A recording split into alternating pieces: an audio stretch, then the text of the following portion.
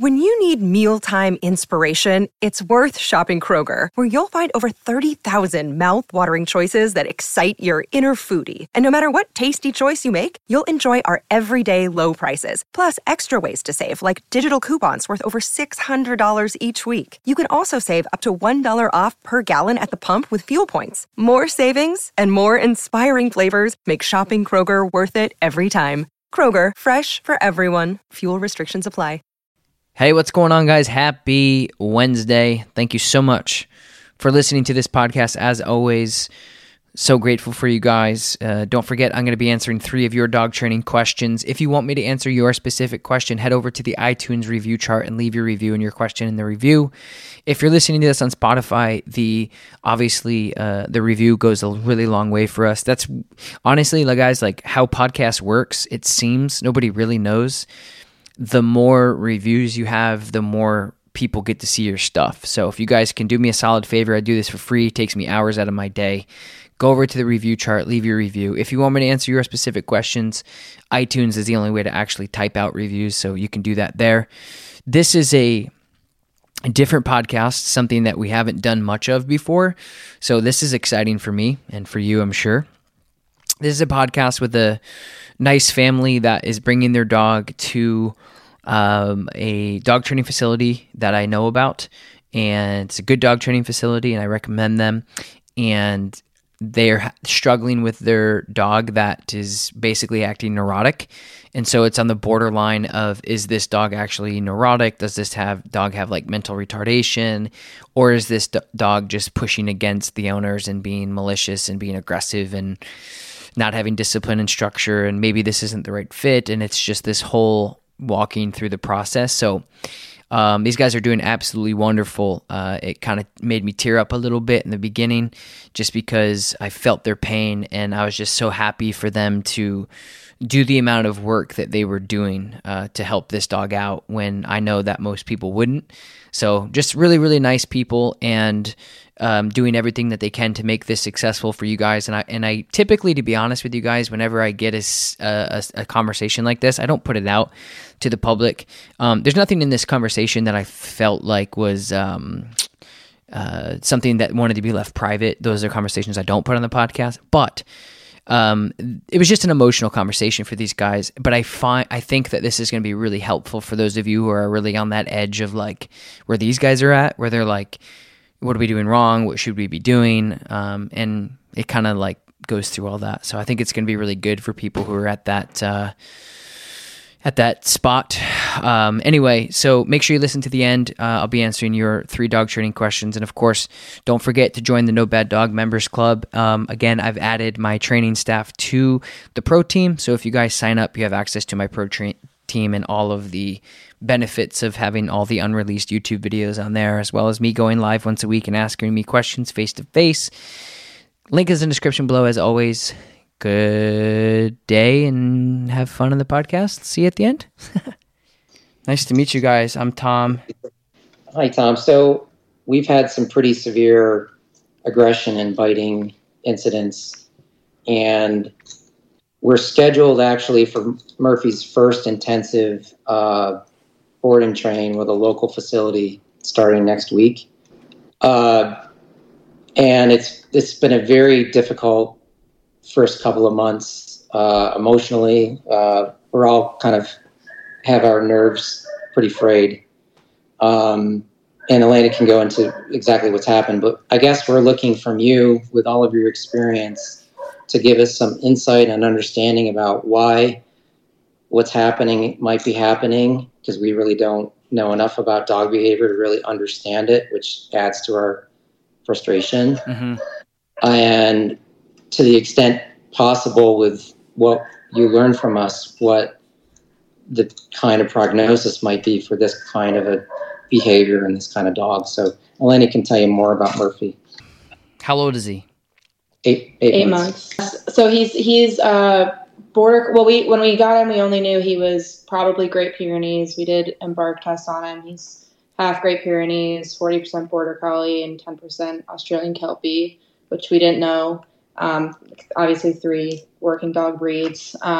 His mom was a stray in Texas, and We didn't know who his dad was or what he looked like or what type of breed he was, and we rescued him in New Jersey because they brought his litter of puppies up to New Jersey, where I went to school. So, and we've had him since April. Yeah, he was born in February, so we got him how old? 8 weeks? No, 10 weeks. 10 weeks old. So the first time So you've had him for 7 months? Yeah. Okay. And he's been to, we first started out with resource guarding. When he was 10 weeks old, we didn't really know whether to differentiate from puppy biting to maybe some more concerning signs of aggression. He would kind of just latch on to pant legs but I don't know, you had the biggest experience with just it seemed like normal growling, snarling, but I mean there was no more growling, snarling, a lot of mounting, grabbing pant legs. And then he, from a pretty early age, he was showing signs of resource guarding with food, just growling.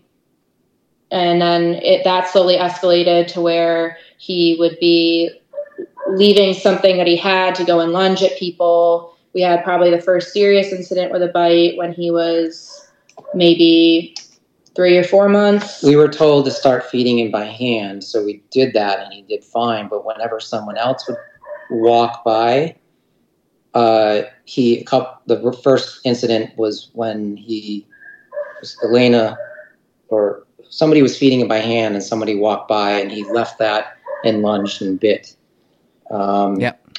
Nicole had a rawhide thing. He was chewing on a rawhide thing by her feet, and she just calm, and she moved her leg, and he lunged at her, latched onto her arm.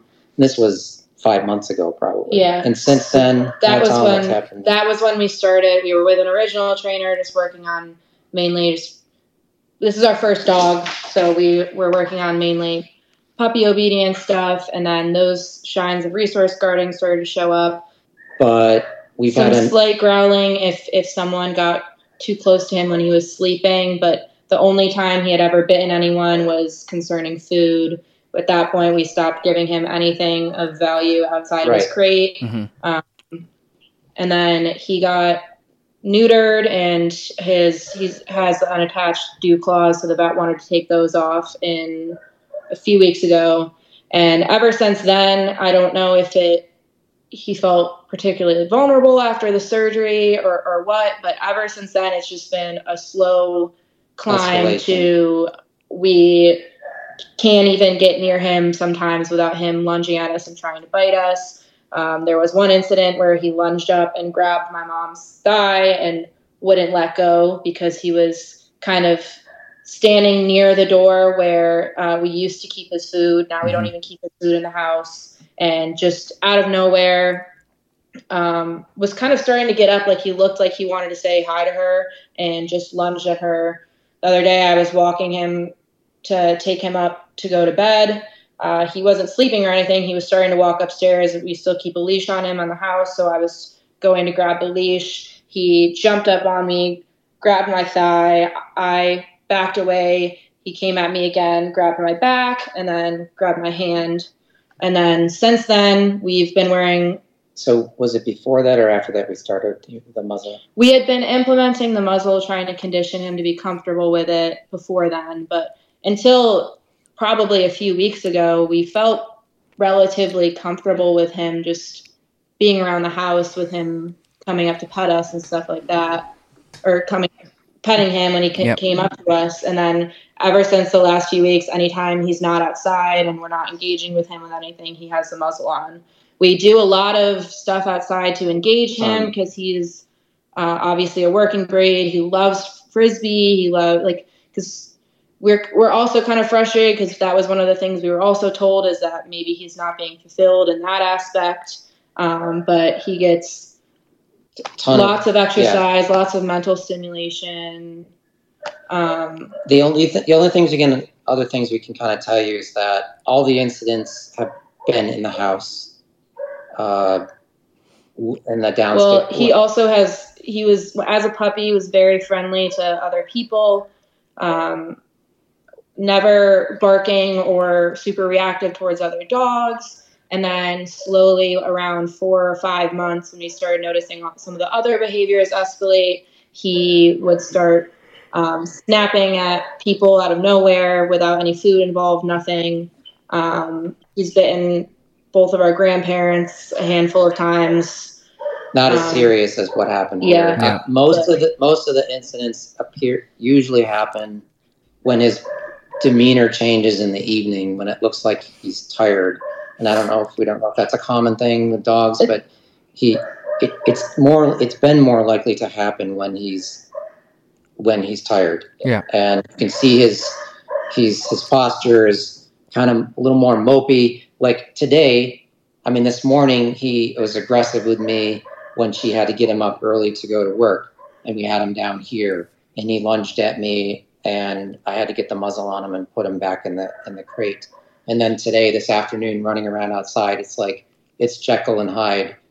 We spend 85% of the time with a dog that we seemingly love and could spending time with, and the other 10% is obviously nothing that we can't live with long term. Okay. Sorry. No, don't be sorry. It's a couple things. The first thing is you guys are doing a great job at doing the right things. So just, be a little bit, give yourselves, a pat on the back for putting in the work with a dog like this, because oftentimes dogs would just be put down or be back into the shelter or something. So I appreciate you guys doing as much work as you have and spending much time and as much dedication as you had on this dog and continue to. So I give you guys a lot of credit for that, first of all, because it's tough. It's really challenging. Trust me, I understand. Not many people would do the things that you guys are doing. So thank you for that. It is going to be difficult for anybody. And the reason is a lot of this could be some genetics. And if it's a genetical thing, only time will tell on what's going to happen. As you guys have already seen, as he's progressed and matured, time is already changing the dog a bit. I'm sure the neuter and being under that amount of stress, being in the vet office and anesthesia and being handled by a bunch of vet techs and things like that, it can be kind of traumatic for dogs, and they could be edgy a bit after. And obviously, when dogs are fixed, they lose all their testosterone, which can, it could throw off anything, So there's that. There's just a lot going on. So that's like the first thing off the rip is, if this is like a genetical, almost like a retardation type of thing, which isn't common. However, it does happen. It's basically neurotic behavior, unpredictable, no triggers, no variables, no sense of control. There's nothing anybody can do about it other than trying to find somebody else that can maybe deal with it or handle it. Again, it's not a common thing. It's a really rare thing for that to happen. But even with that happening, there's also a lot of things that you guys can do that can help with coping with a dog like this. And again, I know, and when you said this is your first dog, I was like, oh man, because there's something in my head that makes me think. I'm so team dog that I'm like, oh, this is gonna ruin. You're never gonna want a dog again after this. So I just tell you something about that, because she wanted this dog, and she admitted that she got the dog based on a picture and without knowing anything about him or the breed or anything else. And we know that at this point, but we're willing to put in the time and resources, and we're lucky to have the financial resources to we do. Right. She wanted a dog that she can cuddle with and sit on the couch and love and kiss. Mm-hmm. And we already know, even if we can straighten this out, he's not that kind of dog, at least right now. Yeah. The one thing too, that one of the trainers locally that we talked to, some of it makes sense to me, but she was saying that he just might not be a dog that is meant for a home life and might be a dog that needs some sort of job to do, or even something, or even an owner that has a lot more experience with working with dogs than we do. And we also live lifestyles and have works habits where we need a dog that someone can come in and watch, or we can take somewhere. And I don't really know if this dog is ever going to be that for us. So that's a whole nother aspect that we're kind of coping with. Yeah. So. Yeah. And that's fair, right? That's, that happens, and like I said, I think that you'll probably never get a dog like this again. That's one of those things that if you get, you kind of pick a dog out of a litter and it just so happens to be like this, the chances and the odds of that happening are just so slim that, So the other thing is like, I totally understand where you're coming from, and it may be true where this dog is not. So there's a difference between, I just had this conversation with my mom today. She came over and I was just saying, I kind of want to pet again. I lost two of my pets. So there's a difference between my dog, Lakota. She's a Dutch Shepherd. So she's like a Malinois. She's a working dog. Mm-hmm. And she's not a pet. So like she won't be on the couch laying with you, cuddling with you, sitting by the fire with you. She could care less who you are. I was telling my mom today, I said, my dog would play ball with a murderer and not care. Like she just doesn't care. Like she just wants to play ball and she doesn't care who it is. So there's pluses and minuses to that. Like the pros are the simple fact that I just went to London and did a seminar for a week and a half, and my dog could care less that I was gone because the people who were staying here were throwing ball with her. So that's cool. Yeah. That's a huge, my pets would be depressed. They'd be sulky. They wouldn't eat good. When I came home, they'd be like, "Oh, woe is me." My dog now. So my point is genetically wired dogs for working tasks are not good pets in general. They don't make good pets. They don't want to be pets. It's kind of like putting a square in a round hole. It just doesn't fit. Now, if you have good training and you have decent environmentals and socialization, like my dog Lakota, she's friendly with people. She likes people. She's tolerable and neutral with other dogs. But my point is this may be that dog that may be just a working dog that needs to have a job and need to go out and have the pushiness that he has. But I think let me just explain to you what I think you guys are in.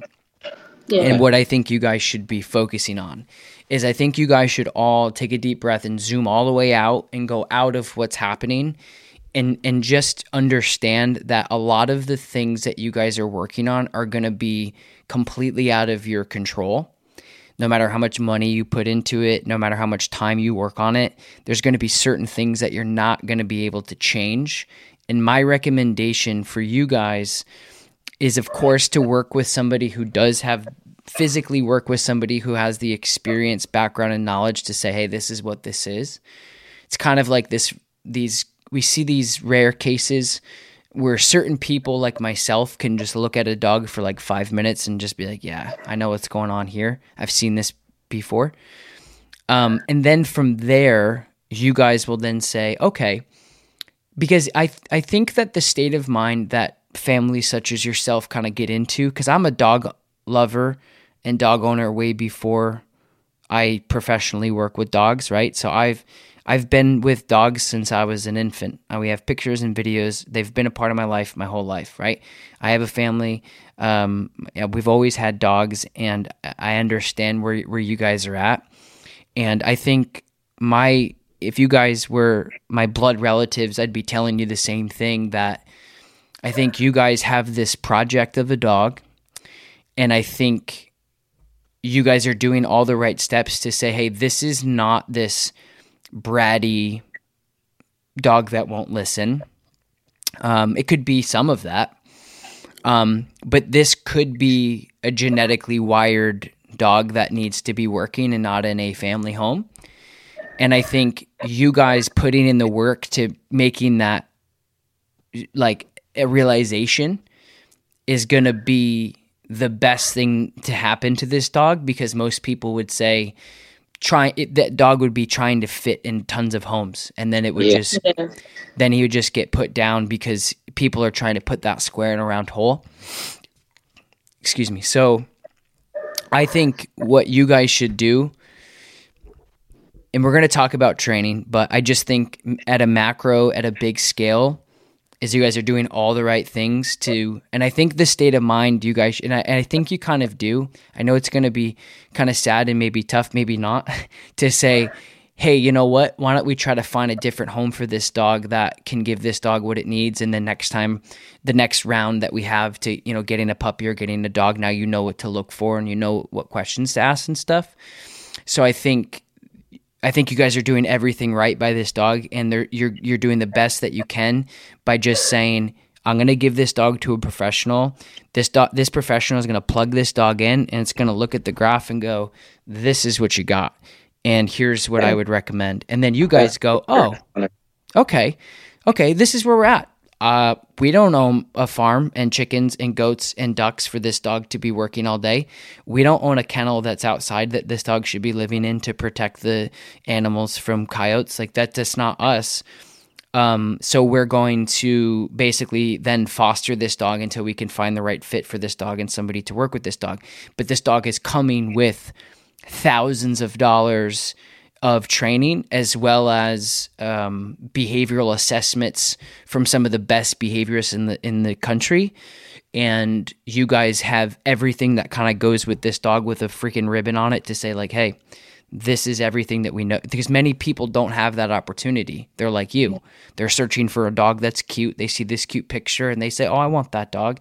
You can then say, hey, it's like having a car, right? You can say, hey, the guy that everyone loves down in Tennessee has tuned up this, and the guy up here up in New York's been tuning up. This is like a well-tuned machine for the right person.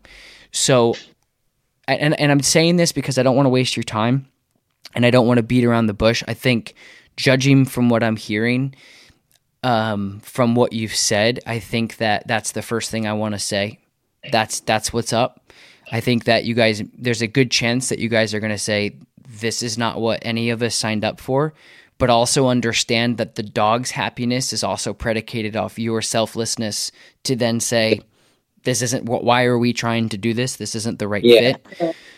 And I know that's been a hard realization too. Totally. That's why I'm trying to say it the way. Can I ask you a question about that, Tom? Yeah. Because I think we could have arrived at that conclusion potentially even without the biting issue, just in terms of, okay, we just can't handle it. He's not happy. We're not happy. This isn't the right fit. Have you seen scenarios where someone with a dog like that has injured or could injure people could go to? Because the worst case scenario for us was that we'd have to put. Yeah, it's a liability. I understand. To put it down. I can't think about that. Yeah. The answer is yes, because I think it's tough because being a dog owner and a pet owner is a completely different. It's like the difference between like going down to the city and working in the city in an office job and then going to Montana on a dude ranch. Like, you're both still working hard. You're both good at what you do, but man, are these things freaking different. Okay. So the answer is yes, because again, it's taking a dog that we're trying to fit into this, like your lifestyle, and that it's just not clashing. So again, you're going to, once somebody that actually handles this dog, they'll go like handling him and like letting the person touch the dog is going to help. But I think that that's more for that person. Like, I don't know. Have I seen historically working dogs being fit into pet homes not do well in a home that has them work? Yes. We see that all the time. It's like, this isn't, your dog is supposed to be doing A, B, and C every single day, and you guys are doing D, F, X, So again, like, that's why I want you to take it day by day and step by step to say, hey, we got everything lined up. We're doing and I'm telling you from somebody who has created a brand to let dog owners know how much they fail their dogs of no bad dogs. Like, that's my whole thing of like letting people know and advocating for dogs. Like, hey, this is not your dog's fault. I'm telling you, dogs like this have a different perspective that you have to look at, and you just need to trust. And if I didn't know this company that you were going to, I would be saying like, you need to find somebody who really says stuff to you guys that you need to hear, not want to hear. So I think that's where you guys should be at with him. And I think you're doing everything right so far by playing it safe. Do you have any questions on that before I can give you like some things to actually start implementing? When are you guys going into the connection? So we actually, and this is I think a testament to how good they are. First, when we met with them for an hour consultation, they told us that too, that he might not be, he's a working dog and he might not be compatible, and we'll have to see. And the point would be to get him to a potentially a family that, or a place that would be good for him. But also, when we told them about the escalation, they stepped up and they expanded from 4 weeks to 6 weeks. And they got us in starting next week. Beautiful. Because originally it was the end of October, and we were just like, we're at the end of where everybody's walking around the house, fearful, scared, and eggshells, and we also scheduled it too when it was mainly a resource guarding concern. So explaining more. So next Monday, to answer your question. Yes. Sorry. Beautiful. So that's great, and again, like. Typically I would dive into a lot of training information because I wouldn't know the company that you're going in, and they probably weren't going to give you as sufficient information typically, but they should.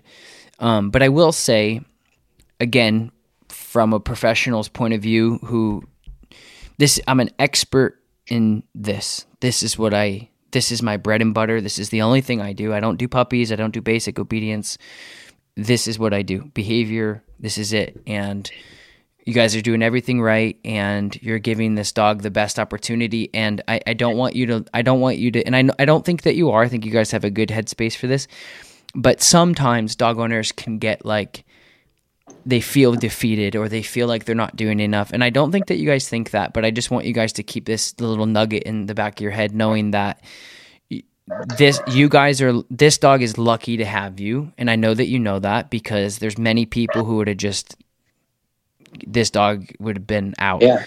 So can't afford it. Right. And you're giving the dog every opportunity to have a successful life under the circumstances. And I think that's what anybody could ever ask for, is every opportunity to do good. And if it does come out to be a dog that just needs more structure, needs more job, needs more stimulation with the right household and can be safe there, then that's great. And you guys are basically you fostered this dog you thought you were going to keep, and you're like, hey, this isn't the right fit. We're both going to be unhappy. It's not going to make sense. This dog is going to go to a farm and, wherever. And then you guys, whenever you're ready, can do it all over again. But really, so that's it.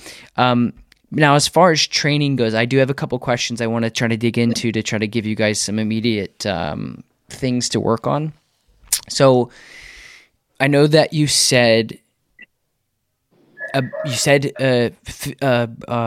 exercise. So what does the exercise for this dog look like on an average day? Typically, it is somewhat dependent on the day of the week, but we typically try to do at least 2 walks a day. On the weekends, that may be as many as like 5 or 6 miles. And then we do a lot of ball, fetch, frisbee activity, throw, come back. And one of the questions I had for you was about that kind of activity, because we didn't want to do anything that it would encourage aggressiveness, and you can't get a straight answer online, because he loves to do anything where there's your tug of war type of, he has the ball, he wants to keep the ball, he comes to you, but then goes away because he wants you to try to get it from him, and then you throw it and he brings it, and we'll do that for hours. And he's very, you can watch too in how he behaves when we're playing, how he like stalks things. It's just like, it's incredible. It's very obvious that he has like a lot of instincts like that. So we really try and bring that out when we're playing with him outside. Yeah. And I think it's important, the walks that he gets, we live near a nature preserve. Yeah. So it's not just walking on a city street. It's woods, paths around the lake. And in the last 2 weeks, I've done probably 4 off-leash walks with him. He's been very good with it. We haven't started the e-collar. We bought it, but we didn't want to start that because we didn't want to set There's him never back. any other dogs over there. It's a complete, it's probably 20 acres. He can run everywhere. And so we've done that a few times. And, that's been really fulfilling, I could see, for him. And then he comes back and he's exhausted. So. Yeah, that's good. All that's good. It's all great. Going back to your possession question. Yes. The reason why you probably can't find a good answer is because the internet doesn't. It's not. You can find whatever you want on there, right? It's not. So, but it is difficult. So this is what I'm saying is like I feel like I know that the structure and gatekeeping can definitely help your relationship, because right now, if he is getting away, because he's young enough, one of the best things about this dog is he's young enough to, it's a catch-22. It's kind of damned if you do, damned if you don't, because you shouldn't be seeing this behavior out of a young dog, but also because he is young, you have a lot of potential to mark it as opportunistic, bratty, what can I get away with? Are you going to do anything about it type of behavior? I'm going to bite you. Does that work? Oh, that works. Cool. That's what I'm doing now. Yeah. So you'll have to start without having too much conflict, work on that. That's the first thing I would do. I'd say like, if I met this dog, it would be, this is what's going to help you the most of like what you're telling me is I would say, hey, go here's a slip leash, put this on nice and snug. I'm going to bring him for a walk. And then I'd probably bring him around the block a couple times and I'd let him be a dog. I wouldn't care if he did any, I'm just like, let's get some energy out. Let's sniff some new places. I'd come back and I'd start immediately working on food drive type of threshold work. So I'd have him on my slip. I'd have my treat pouch. I have a squeaker and a treat pouch, and I have my my beef here. And so I just squeak it, and he'd look at me like this, and I pay him just a little bit of food. So I have little blocks of beef liver, freeze-dried. Yeah, we bought it. Cool. So I have those Stewart's beef liver treats, and what I would do is just get the dog on me, and I'd start walking backwards, and he'd follow me, and I'd start paying him with that square, and he'd lick it, and he'd try to get it out of my hand, and I'd take it away, and I would start basically paying this cat and mouse type of game where he needs me more than I need him, right? So he's like, hey, come back there with that. Give me that beef liver. Give me that, right? And I make it fun, right? I'd be, yes, good. And I wouldn't really ask any behaviors for the first 30 seconds. I would just backpedal around this room, pay the dog. And everything that I do is on the fly. Every time I work with a dog, every time I talk to a dog owner, I'm thinking out of instinct. That's how I work. That's how where I'm at. I have an instinct, and so I'm just kind of talking this out as it's coming into my head. So I'm walking backwards, I'm paying the dog. So I'm immediately starting to create this transactional, like, hey, you have something for me type of thing. Dogs like this, you almost have to manipulate a bit, where if you come in like, I'm in charge, I'm dominant over you, and you're not, there's a time and a place for that. But when you're dealing, it's kind of like a movie where you have this kind of malicious character that you have to kind of buddy up with, and then you flip the script. Yeah. You know what I'm saying? So that's kind of what I would do with him is like, hey man, I know what you're capable of. I know your history. I know your MO of when you get frustrated or mad, right? But let's just start this off with a transactional thing. Hey, follow me, you get paid. Follow me, you get paid. Follow me, you get paid. And then after about 30 seconds of just talking to him, yes, good job, good, just like having some fun with him, I'd just say his name. I'd say sit, And then if he offered me a sit, yes, good sit, break. And then I'd just walk backwards. And I would start off on this transactional respect, mutual, let's do a little bit of work for a little bit of stuff. And then what I would do is I'd kind of go up to a kennel or a crate, take the slip off, or I'd leave the slip on, pop him in there, leave him in there for like 10, 15 minutes, come back, grab the slip, do the same thing. And then I'd start to teach him, like, I have everything that you want. I have everything that you're going to want. And then what I would start to do is thresholds. So I'd say, what's your dog's name? I don't think I wrote that down. Murphy, right? So I'd say, Murphy, sit, right? And then the dog would go into a sit. I'd take a piece of food, and I'd work on that sit, that implied sit. I'll say stay if you guys use stay. And I'll just take a bowl, like a metal bowl, usually metal bowls for dogs. That's what they eat out of, drink out of. They're like, I know what that is, right? Put the treat in the bowl. I put the thing down, and I just hold that. And so it starts to create this boundary setting accumulation of bowl means food, food means bowl, this is yours. And the dog typically will kind of go for it, sometimes not. But when they're in that sit, I'm like, hey, so if he went for it, the bowl came out, he got up, he's like licking his chops, like, great, put that stuff in there.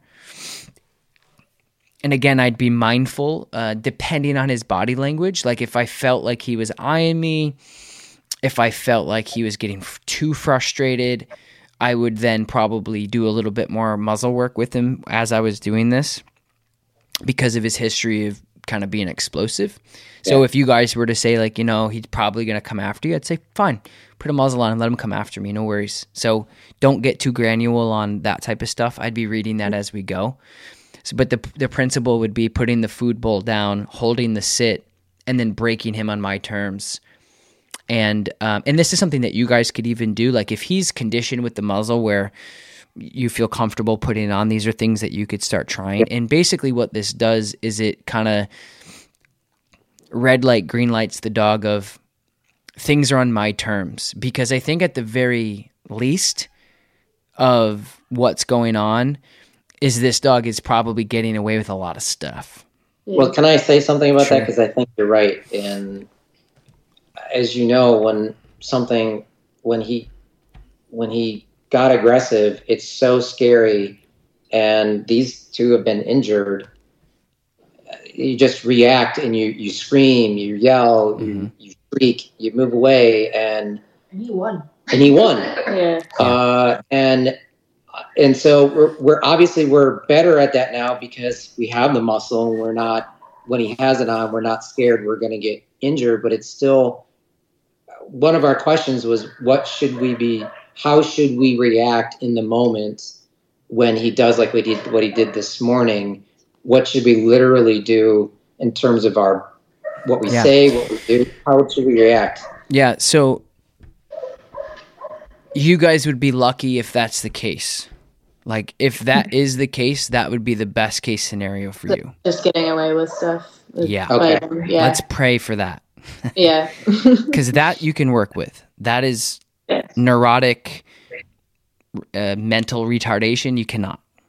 Yeah. You can't. Right. Yeah. But if Can I ask a quick question about that? Sorry. Yeah, with the fact that someone had mentioned that the two drives for a Great Pyrenees and a Border Collie, since they're kind of opposed, could that possibly be part of it, that he has like these opposing drives in his head, a part of the genetic? I don't try. Yeah, it's a little far fetched for me. I take listen, dog breeds are obviously a play, but they're not every play. Yeah. Like I've met lazy Border Collies before. Yeah. I've met, but again, like if, I don't know, I mean, to me, having a guardian behavioral dog and then a dog that herds, I don't know why they would be like marked as opposite. I don't know why they would be that opposite. I mean, I think they're two different things. I don't think I would go along, but I think there's, okay. So I think, in my experience, it's not wrong. I am not right, and vice versa. Because, like you said, you looked online and you're going to get 10 different answers. Everybody has their own way of doing things. In the dog world, You know, it's just like anything else, right? It's like an artist or a musician, right? Like, how are you going to tell a local musician band that plays their own original music that they suck compared to Billie Eilish? All you can look at is the awards, the sold out arenas, the accolades, everything. It's like, they don't necessarily suck. They're just not as scalable, or they're not as helpful to some people. So the dog training world's this weird place. But my point is I find that some people get so involved in the philosophy of the different like they philosophize too much instead of like getting into the nitty gritty. It's like, I don't know. So I wouldn't take it with a grain of salt, in my opinion, and I do. But breed is huge. It's absolutely enormous, right? If I get an intact 8-month-old Rottweiler, I know how that dog's going to act.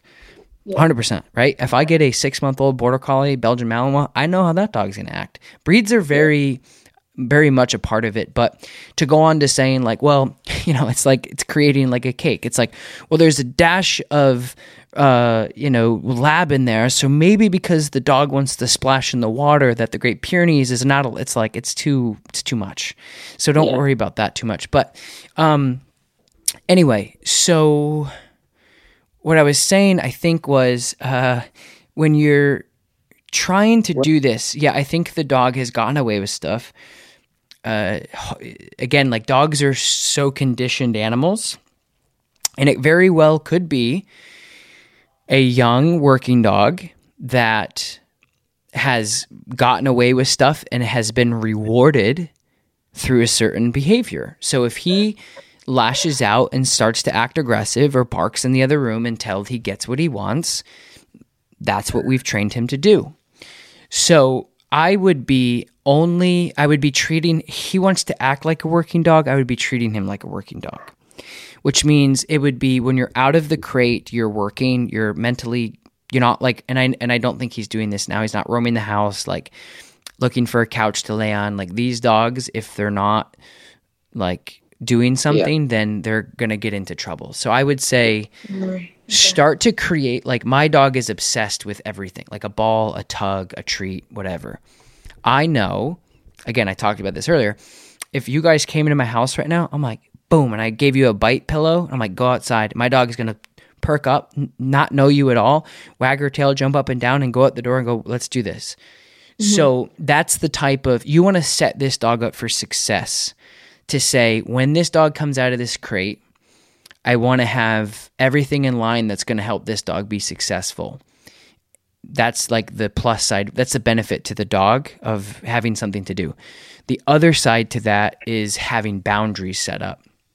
To say, hey, here's a bite pillow, here's a tug, here's a ball, here's a treat, but you got to work a little bit for this. You got to down, you got to sit, you got to heel, you got to do whatever, you got to stay, throw it, okay, break. Really doing that, because he when he has a ball or has something, you have to pry it out. There's no command and so then. So I wouldn't. So no training is better than bad training.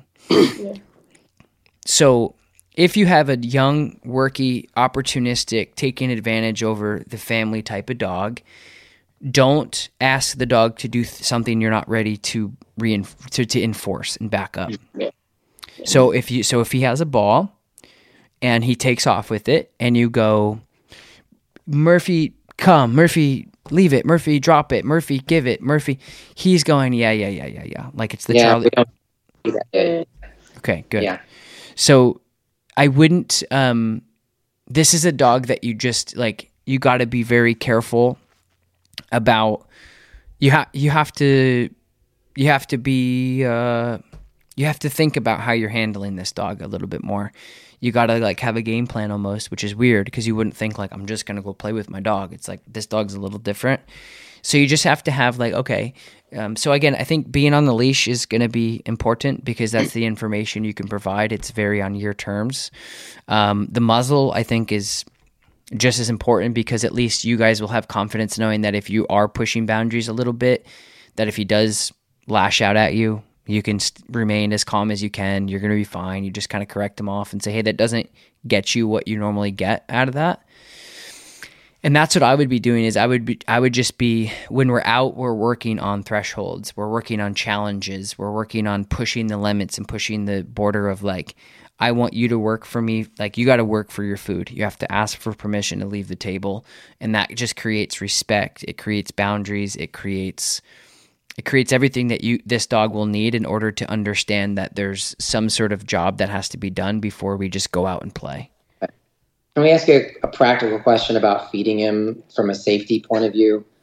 We're trying to figure out the right timing and the way to do it, because like today we kind of almost had an incident where if he knows you're getting his food and he runs to the crate and then he's standing outside of it and then we have to get the muzzle off and then do we put the food in the crate? Do we have him?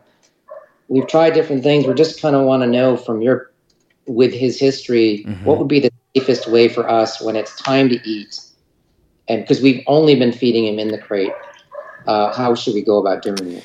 And you haven't, I thought you said earlier that somebody had recommended, that you were hand feeding. Yeah. And then Canine Connection told us to stop. Just stop doing that and just feed him in the crate, because we had a biting incident doing the hand feeding because, Okay, so it was more of a liability, like Okay, so I would say, I mean, I want you to listen to your trainers, but I can give you two sides, and you can pick what makes sense to you. That's the internet, right? Yeah. So I think there's two things. I mean, obviously, you don't want to create conflict. Okay, so you don't want to create conflict with a dog that can cause a lash out, because then you're kind of like, shame on me. I basically was playing roulette with this dog, right? Where he has somewhat of a lash outing type of response. He can be random with it, and so by holding and possessing the thing that he usually does it for may be a mistake. But at the same time, if you can make it a positive association, which is the benefit of hand feeding to some dogs, or all dogs, but some levels of spectrums, like some puppies, it's just good to say, hey, sit, be patient. Okay, now you can have it. And then with your dog, it would be same thing I was talking about with threshold, sit, good, break. So I think the reason why you shouldn't is because that it could create that like, hey, what does your dog want to bite you over? And it's like, let's play with this and the dog. But at the same time, it also gives you the opportunity to take away that advantage that he has. And that's honestly been one of them. We taught him to stay through hand feeding, and that's probably one of the things that he's better at. He's good at, because we have something that's so valuable to him. So maybe maybe we could hand feed him through the muzzle. You can. I have. It depends on what type of muzzle you have. Have you had an incident with the hand feeding before? Yeah. Okay. I was hand feeding him, and he would sit, stay. I would hold the food out. I say, okay. He comes, he eats, he sits back down again. Unfortunately, this time, some of the food got stuck on my hand. And so he started to back away. There was still food on my hand because his wet mouth was wet food. And he just lunged and grabbed onto my arm. Because she just like two sides. And he snapped at me before without actually biting me concerning hand feeding. Yeah, so, and again, this is where, it's kind of like going back to the same conversation I had before with you is this is going to take, like, I'd have to see it just like your company now has to see it. But for me, there's also like a really big thing in here that I don't think he's been really corrected for it either. So that's like a big missing piece here is, let's face it, we have a dog that has been doing these things that we do not like, that we are desperately trying to get rid of, but there's a great likelihood that this dog has never been effectively punished at the right time as this behavior's happened. Yeah. Right. So that's where I would have to read the situation, but I would almost like feel comfortable muzzle, maybe e-collar, slip leash, pager. So pager is just the vibrate. Yeah. And I would be working on almost setting the dog up, essentially. Yeah. I'd have my kibble in a treat pouch, the muzzle like a Baskerville, which allows the dog. Yeah, so it allows the dog to take food. And then if he does have a go at you, you can get pinched through it. Worst case, I've been pinched through it, but hey, I'll take that, you know? Yeah. So, but then as soon as he decides to say, he's almost like, again, it's a bratty type of thing. I want to say like, I'm upset I didn't get the food faster. I'm upset it's stuck to your hand. I want this. I don't know that for sure because there is real resource guarding. It does exist. And that's not the case if it is. But I'm just saying, in my experience, real resource guarding is consistent. Right now, you take food out, you're paying him, we're good. It gets stuck in your hand, and then he's like, meh, I want it now. And you're like, oh shit, boom, and then he hits you. So to me, like as a professional, I want to be careful about how I'm saying this, and I want to be clear that you can't just correct away real resource guarding. But this isn't really particularly striking me as real resource guarding because of the inconsistency that he's having with it. Because it almost is like, give me the food, thank you. Give me the food, thank you. Give me the food. Hold on a second. Nope. Boom. So he's like getting upset that it's not getting to him faster or something. I don't know. So my point is like, I'd be interested to have I have my own collar with Dogtra and, yeah, we bought it. Okay, cool. So it has the pager, right? So it would be slip leash, pager on my hip, and it would be hand feeding. And same thing. Come on, buddy. Good. Pay. Good, sit, pay. And then I would be testing him because I have a muzzle. I have this slip. I can stop him in 6 different ways. I'm not worried. Nobody's going to get hurt. I can work with this, right? I'm like one of those little divers in the shark cages, right? And so when he comes at me, leave it, boom, he gets corrected for it. And I'm teaching him. And sometimes that's where we see a lot of breakthroughs.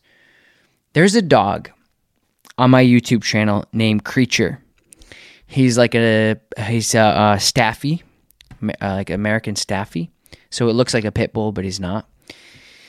A terrier. They're just a terrier, right? They're just very drivey. And this dog, it surprised me so much how well he did with corrections. He was so intense about other dogs. Like he was really leash reactive to other dogs. He was so intense, I did not think he was ever going to snap out of it, ever. I'm like looking at him and it doesn't matter how strong you are or whatever, like no correction. I was like, this guy's, it's just going to be really a lot of avoidance and management. And I'm pretty sure we ended up using like the e-collar, and he just, as soon as we used it, he was like, yeah, I'm good. I don't want to do that anymore. And all we used was just the vibrate, and it helped so much. So those are the first things I would start to say, like, hey, if we can isolate that the problem is a young, drivey, confused, opportunistic, bratty dog that's never really been punished, I can isolate that within an hour. Because what I can do is I can hand feed the dog. If he does get frustrated and try to have a go at me, I can correct the dog with the pager and then see how he reacts and responds. Like if he's freaked out by it, then that's good because that type of behavior then turns on that. And once he clicks because he's smart, he's like, I don't want to do that again. And then it gives me an opportunity to teach him. Now, of course, devil's advocate is as I'm developing this dog, I would be able to tell you if I was just pushing down a problem to then pop up somewhere else. The only way you'd be able to tell that's happening is looking at the dog. How frustrated is the dog getting? How anxious is the dog getting? These are all things as a professional in years and years and years of experience to say like, okay, this is, but sometimes you just get a dog and they're like, I didn't really know that was bad until just right now. So do you, based on what you know with canine, you have a pretty good sense that they'll do some version of what you just explain? I'm not sure. I am so out of the box. I don't think anybody, unless they watch what I do, does what I do. It seems I don't know. Because like what I just told you guys is something I just thought of today. I never like I don't know. It's just like that's where I would start. Like I would just start there. Because the part of our question was how will they reproduce or elicit what we're experiencing so they can try to correct it. Is it a board and train that you're doing? Yes. Yeah. But he comes home on the weekends. He comes home on the weekends. Okay. House is going to be quiet for the week. Yeah. They should, if they have them for long enough, they'll take their time and get that when they need to. See, I never have time with dogs. That's the thing about my training, which is I think has allowed me to get sharp, is because at the absolute most time I have with dogs collectively would be maybe 3 hours at the most. Yeah. Like that's the most I've had with dogs in years. I never have dogs. And that's over a 2-day seminar. Like they'll have an accumulation with me for 3 days. And that's why 3 hours. And that's why I focus and I'm so heavy on education to the owner. Cause I try to find the problem, fix the problem, or isolate the problem and then teach the owner how to help with it so quickly that's my way of training that's why, again, I think it'd be like constantly being on America's Chef thing where you're just always like all eyes are on you. You have a little bit of time to make the best dish of your life like every day. And that's just been my career. Like that's all I have time for, So my point is with having more time, they may do something completely different. They may only walk the dog for the first week. I don't know. So I doubt they're going to go immediately into what I'm talking about, but I think, and I don't know who you're working with over there, but you could certainly go over some of the notes and some of the things and some of the ideas that I've been throwing out of like, I don't know who's there anymore. I haven't been there in years.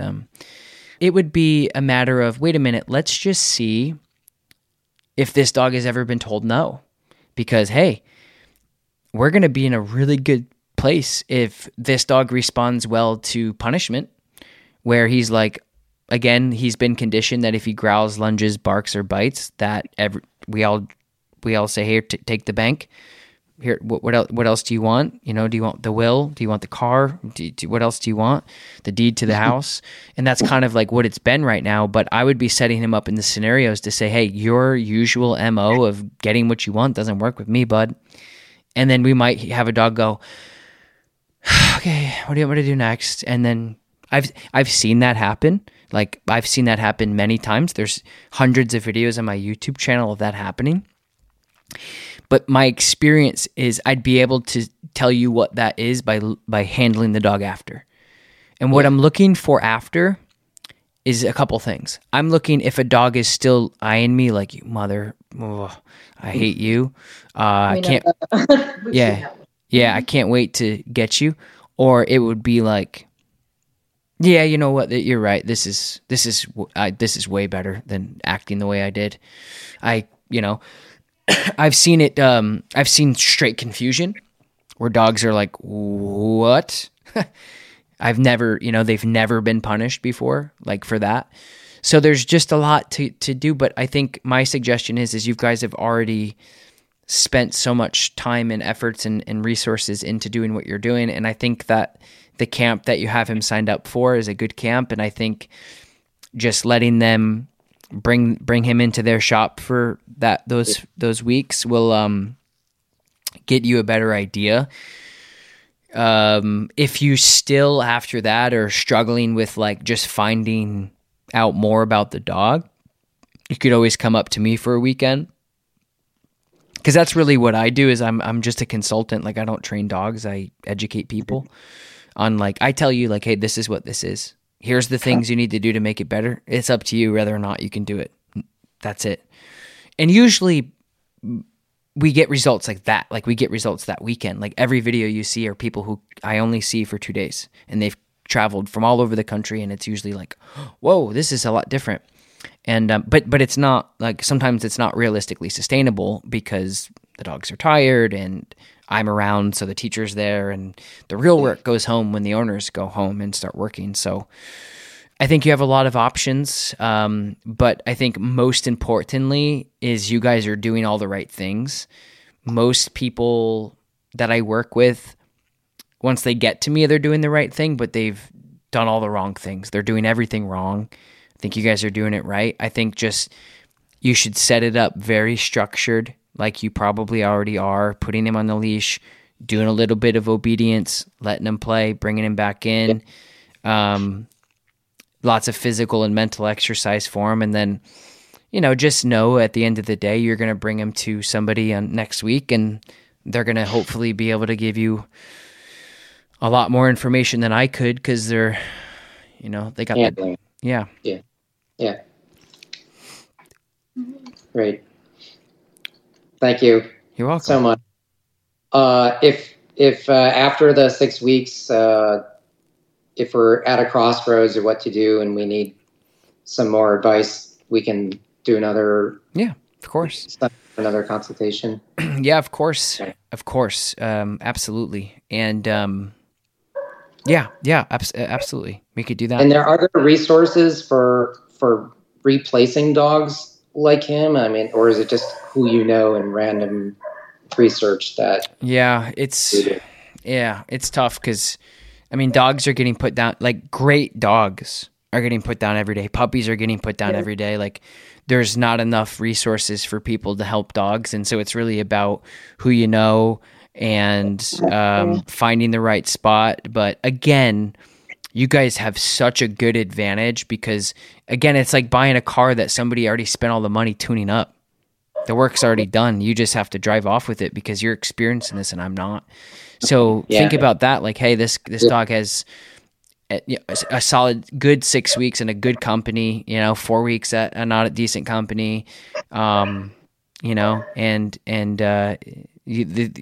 So you just, again, don't stress yourself over it too much. Just take it day by day, week by week, and just figure out what this dog is and let the professionals do their job, and they'll tell you, and then you say, okay, and then you start kind of putting your feelers out there and say like, hey, this dog needs this home that we can't provide. And, you guys are doing you guys are helping this dog out more than even though you may feel like it's not helpful and you may feel like you're not progressing, but trust me, you guys are doing more than most people would ever dream of doing. So just take it slowly. Don't be so hard on yourself. Figure this dog out a little bit over the next couple months. And then once you feel like you got a good hand on the dog and you feel like the dog could be safe in a particular home, then you start looking for those resources. Okay. Sounds good. All right. Thank you, Tom. You're welcome. We appreciate it. You're welcome. Good luck. Thank you. Thank you so All much. right. Have a good night. You're welcome. Take care. Bye. Bye-bye. All right, you guys, you've reached the end of the podcast, which means I'm going to be answering 3 of your dog training questions. First one comes from Monk Poker Face. Awesome podcast for humans. 5 stars. Thank you so much. What do you suggest for a mobile dog groomer to groom difficult to groom dogs?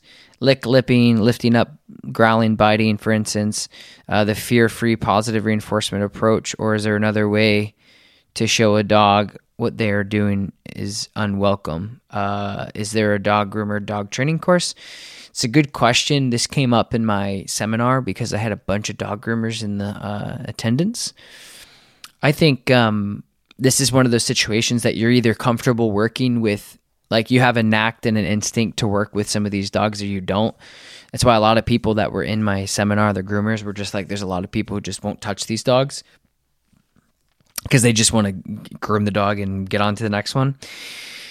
So I don't really have any specifics about this, but I can say I think it would be really helpful for you to like understand how to read the body language and know what to look for, and also know how to build a relationship with the dog without kind of pressing boundaries.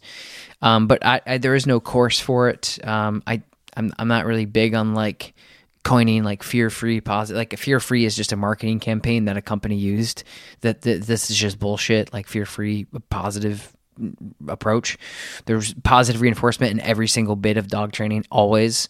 It's just what marketing people like to do. So I don't know how to answer that one, but What do I suggest? I suggest continuing to work with these dogs and figure out how to handle it. It's kind of like the way that I'm reading this is, how do you work with an aggressive dog? Is just, you just do. I don't know. You just do it. Yeah, that's a tough one. Sorry. Usually I like to give a little bit more, but anyway, KMREE, Country Dog, City Dog, Texas Healer. This is an excellent podcast, and I really appreciate how you share the information so we can learn. You are indeed an excellent people trainer. Thank you. I'm leaving the start of the question. I have adopted a 4-year-old runaway intact Texas Healer. We're living on a farm, but I actually live in a big city. He's such a good, awesome dog. He likes other dogs, loves people. He's generous and sweet. He learns fast and likes to please, but can get sassy and is hard to recall. No food motivation when focused or distracted. Not that interested in playtime, doesn't care about toys, mostly wants to snuggle, chase, and pee on everything in the city.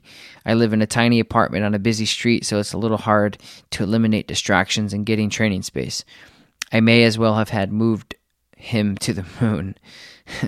I have a slip lead, and I've been working on the fundamentals every day, but would like some advice on how to best support him and me with his transition.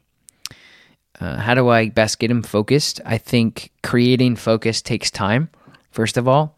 So if he's not that motivated by much, I wouldn't give him access to the things that he wants without focus. Everybody's focus is going to be different. If you're talking about him looking at you, make him look at you before you move out of a door. Make him look at you before you heel. Make him look at you before you give him treats. Start queuing it up with the focus command. The other way that you can get a dog engaged with you on a leash is doing directional changes and not going into one direction all the time.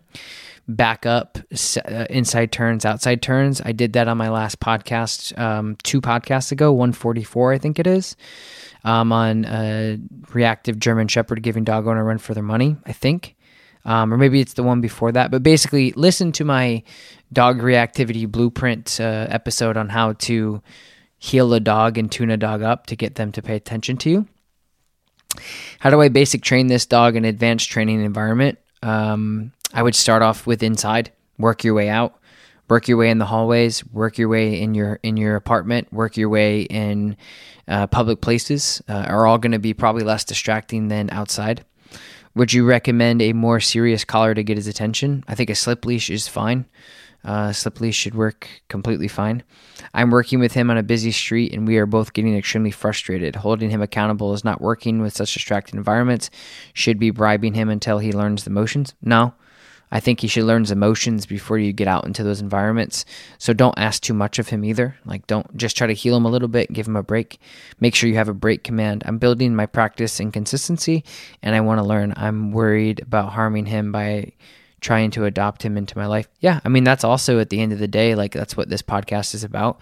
Maybe this dog would be happier somewhere else where he can be a working dog. So all of those things, yeah, they're there. Good question. CS0261, Littermates. I have just started listening to this podcast, and I'm so excited. I love how much emphasis there is on the person rather than the dog. It really makes me rethink everything I'm doing. That's good, I think. A question. I have 2 German Shepherd puppies that are 7 months old. I've had them since they were 5 weeks old. The guy selling them obviously didn't care about them. I've been walking them separately and training them separately with clicker, but I'm struggling a bit because I'm using their food for training. Excuse me. First, then treats after they finish their daily food, but they aren't very food driven at all. Very toy driven, prey driven. How can I train them with such low food drive? I would just use a ball. It's that simple. I'd just use a ball. That's the best thing to do. Just get a ball out, use that, use a toy. Just do it incrementally. So if you're working on heel, it would be heel, 1, 2, 3, throw the ball. If it's recall, it's just holding the ball up and they can crush it when they get to you. And that's how you do it. So not every dog is going to do well with food, and that's okay. I think you just have to make sure you get creative on how to pay the dog. And I think by using an item is good, like a tug toy or a wedge. Like I just bought a wedge for my dog, like a bite wedge. So you just have to get creative to see what your dog likes. And then that's what I have to do. I have a whole toolbox of things that I say, hey, this is all the things that I have, and these are the things I'm going to do. And yeah, so anyway, good luck, and thank you guys for listening as always, and I will talk to you next week. Thank you so much. Bye. Save big on your Memorial Day barbecue, all in the Kroger app. Get 3-pound rolls of juicy 80% lean ground beef for $3.49 a pound with a digital coupon. Then get select varieties of flavorful Powerade, Body Armor Super Drink, or Arizona tea for 77 cents each, all with your card. Shop these deals at your local Kroger today, or tap the screen now to download the Kroger app to save big today. Kroger, fresh for everyone. Prices and product availability subject to change. Restrictions apply. See site for details.